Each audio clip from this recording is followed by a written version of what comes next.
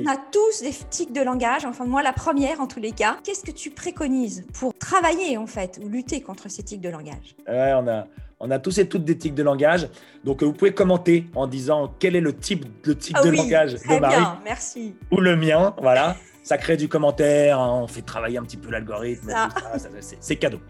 Donc, on en a tous et toutes, c'est vrai. Et il y a un problème avec les tics de langage quand ils deviennent envahissants. On a tous et toutes fait cette expérience d'être en cours et puis de noter au fur et à mesure, de compter le nombre de E de la prof d'histoire géo, le nombre de bons du prof de maths ou le nombre de la prof de sciences naturelles. On dit plus sciences naturelles, on dit SVT maintenant. Donc de la prof de SVT pour les personnes qui ont plus de 35 ans, sciences naturelles. Et donc ces tics de langage, ils sont envahissants. Quand ils sont envahissants, c'est un vrai problème parce qu'on focalise dessus. Le plus courant étant le E. Alors, je viens vous parler de la prise de parole en visio. La prise de parole en visio, c'est un sujet très important. Je respire plus. Donc, ce tic de langage, tu vois, là, j'ai le donc qui est venu plusieurs fois. C'est peut-être ça, mon tic de langage. C'est vrai. Oui, tu vois, on en a tous et toutes. Et ce tic de langage, ce qui va être puissant, c'est justement de le remplacer par un silence.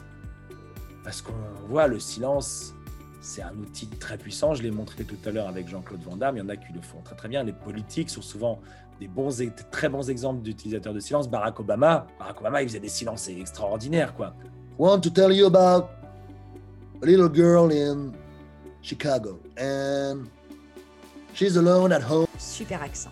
Merci. Et donc, on remplace ces tics de langage par des silences et déjà on gagne. Alors évidemment, c'est pas facile parce que les tics de langage sont typiquement des automatismes.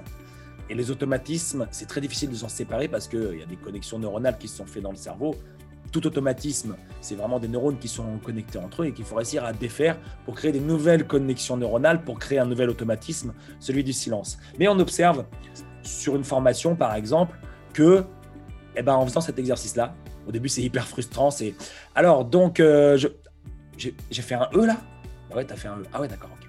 Donc, j'ai fait un E. Ok, d'accord. Et là, je l'ai vu. Bon, et puis après, j'arrive à le remplacer par mon silence.